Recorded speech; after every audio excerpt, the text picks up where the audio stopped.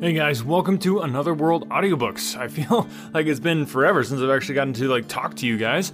I'd done a bunch of pre-recording in the last episode actually, and several episodes before that were all done actually before Christmas. So it's been like a month since I've actually gotten to record, or I know this is going out to you guys right away.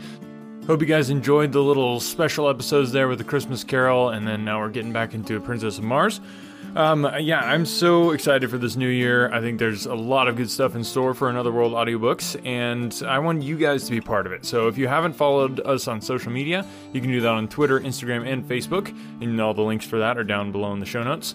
And also, I just ask you to just spread the word. That is the most important thing, is just if you like this podcast, then chances are you know somebody else who would like it, and chances are they know somebody else who would like it, and that's how we grow. And I want to grow this podcast, make it bigger and better, so that I can bring you more episodes, more content, more often, and for longer episodes as well.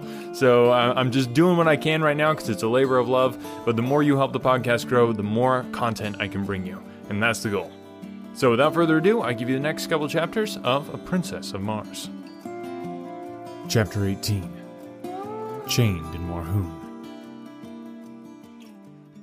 It must have been several hours before I regained consciousness, and I well remember the feeling of surprise which swept over me as I realized I was not dead. I was lying among a pile of sleeping silks and furs in the corner of a small room in which were several green warriors, and bending over me was an ancient and ugly female. As I opened my eyes, she turned to one of the warriors, saying, "He will live, O Jed." "'Tis well," replied the one so addressed, rising and approaching my couch. "He should render rare sport for the great games."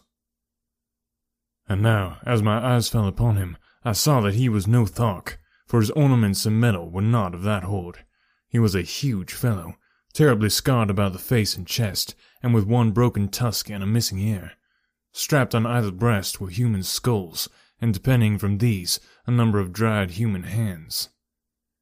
His reference to the great games of which I had heard so much while among the Tharks convinced me that I had but jumped from purgatory into Gehenna. After a few more words with the female, during which she assured him that I was now fully fit to travel, the Jed ordered that we mount and ride after the main column. I was strapped securely to as wild and unmanageable a thoat as I had ever seen, and, with a mounted warrior on either side to prevent the beast from bolting, we rode forth at a furious pace in pursuit of the column. My wounds gave me but little pain, so wonderfully and rapidly had the applications and injections of the female exercised their therapeutic powers, and so deftly had she bound and plastered the injuries. Just before dark, we reached the main body of troops, shortly after they had made camp for the night. I was immediately taken before the leader, who proved to be the Jeddak of the hordes of Warhoon. Like the Jed who had brought me, he was frightfully scarred, and also decorated with a breastplate of human skulls and dried dead hands, which seemed to mark all the greater warriors among the Warhoons, as well as to indicate their awful ferocity, which greatly transcends even that of the Tharks. The Jeddak, Bar Komas, who was comparatively young, was the object of the fierce and jealous hatred of his old lieutenant, Dak Kova, the Jed who had captured me, and I could not but note the almost studied efforts which the latter made to affront his superior. He entirely omitted the usual formal salutation as we entered the presence of the Jeddak, and as he pushed me roughly before the ruler, he exclaimed in a loud and menacing voice, "I have brought a strange creature wearing the metal of a Thark, whom it is my pleasure to have battle with a wild thoat at the great games." "He will die as Bar Komas, your Jeddak, sees fit, if at all," replied the young ruler with emphasis and dignity. "If at all?" roared Dak Kova. "By the dead hands of my thoat, but he shall die, Bar Komas. No maudlin weakness on your part shall save him. Oh, would that Warhoon were ruled by a real Jeddak, rather than by a water-hearted weakling, from whom even old Dak Kova could tear the metal with his bare hands."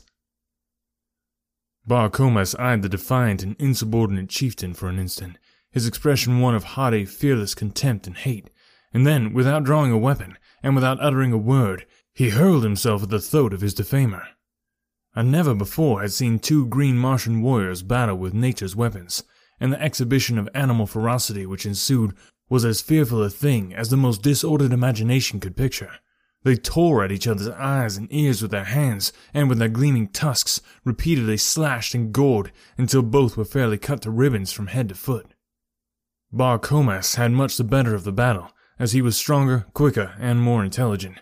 It soon seemed that the encounter was done, saving only the final death thrust, when Bar Comas slipped in breaking away from a clinch. It was the one little opening that Dak Kova needed, and hurling himself at the body of his adversary, he buried his single mighty tusk in Bar Comas's groin, and with a last powerful effort, ripped the young Jednak wide open the length of his body, the great tusk finally wedging in the bones of Bar Comas's jaw. Victor and vanquished rolled limp and lifeless upon the moss, a huge mass of torn and bloody flesh. Bar Comas was stone dead, and only the most Herculean efforts on the part of Dak Kova's females saved him from the fate he deserved. 3 days later, he walked without assistance to the body of Bar Comas, which, by custom, had not been moved from where it fell, and placing his foot upon the neck of his erstwhile ruler, he assumed the title of Jednak of Warhoon. The dead Jedak's hands and head were removed to be added to the ornaments of his conqueror, and then his women cremated what remained amid wild and terrible laughter. The injuries to Dak Kova had delayed the march so greatly that it was decided to give up the expedition, which was a raid upon a small thought community in retaliation for the destruction of the incubator, until after the Great Games, and the entire body of warriors, 10,000 in number, turned back toward Warhoon. My introduction to these cruel and bloodthirsty people was but an index to the scenes I witnessed almost daily while with them. They are a smaller horde than the Tharks, but much more ferocious. Not a day passed but that some members of the various Warhoon communities met in deadly combat. I have seen as high as 8 mortal duels within a single day. We reached the city of Warhoon after some 3 days' march, and I was immediately cast into a dungeon and heavily chained to the floor and walls. Food was brought to me at intervals, but owing to the utter darkness of the place, I do not know whether I lay there days or weeks or months. It was the most horrible experience of all my life, and that my mind did not give way to the terrors of that inky blackness has been a wonder to me ever since. The place was filled with creeping, crawling things. Cold, sinuous bodies passed over me when I lay down, and in the darkness I occasionally caught glimpses of gleaming, fiery eyes, fixed in horrible intentness upon me. No sound reached me from the world above, and no word would my jailer vouchsafe when my food was brought to me, although I at first bombarded him with questions.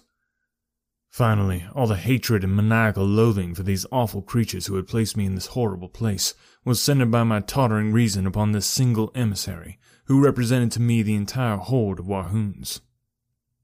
I had noticed that he always advanced with his dim torch to where he could place the food within my reach, and as he stooped to place it upon the floor, his head was about on a level with my breast. So, with the cunning of a madman, I backed into the far corner of my cell when next I heard him approaching, and gathering a little slack of the great chain which held me in my hand, I waited his coming, crouching like some beast of prey. As he stooped to place my food upon the ground, I swung the chain above my head and crashed the links with all my strength upon his skull. Without a sound, he slipped to the floor, stone dead. Laughing and chattering like the idiot I was fast becoming, I fell upon his prostrate form, my fingers feeling for his dead throat. Presently, they came in contact with a small chain, at the end of which dangled a number of keys. The touch of my fingers on these keys brought back my reason with the suddenness of thought. No longer was I a gibbering idiot, but a sane, reasoning man with the means of escape within my very hands. As I was groping to remove the chain from about my victim's neck, I glanced up into the darkness to see 6 pairs of gleaming eyes fixed, unwinking upon me. Slowly they approached, and slowly I shrank back from the awful horror of them. Back into my corner I crouched, holding my hands, palms out, before me, and stealthily on came the awful eyes, until they reached the dead body at my feet. Then, slowly, they retreated, but this time with a strange grating sound, and finally they disappeared in some black and distant recess of my dungeon. Chapter 19. Battling in the Arena.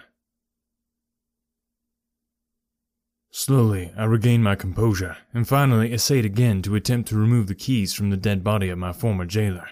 But as I reached out into the darkness to locate it, I found to my horror that it was gone. Then the truth flashed on me. The owners of those gleaming eyes had dragged my prize away from me to be devoured in their neighboring lair. As they had been waiting for days, for weeks, for months, through all this awful eternity of my imprisonment, to drag my dead carcass to their feast. For 2 days, no food was brought me, but then a new messenger appeared, and my incarceration went on as before, but not again did I allow my reason to be submerged by the horror of my position. Shortly after this episode, another prisoner was brought in and chained near me. By the dim torchlight, I saw that he was a red Martian, and I could scarcely await the departure of his guard to address him. As their retreating footsteps died away in the distance, I called out softly the Martian word of greeting, Kaor. "Who are you who speaks out of the darkness?" He answered, "John Carter, a friend of the Red Men of Helium." "I am of Helium," he said, "but I do not recall your name." And then I told him my story as I have written it here, omitting only any reference to my love for Dejah Thoris. He was much excited by the news of Helium's princess, and seemed quite positive that she and Sola could easily have reached a point of safety from where they left me.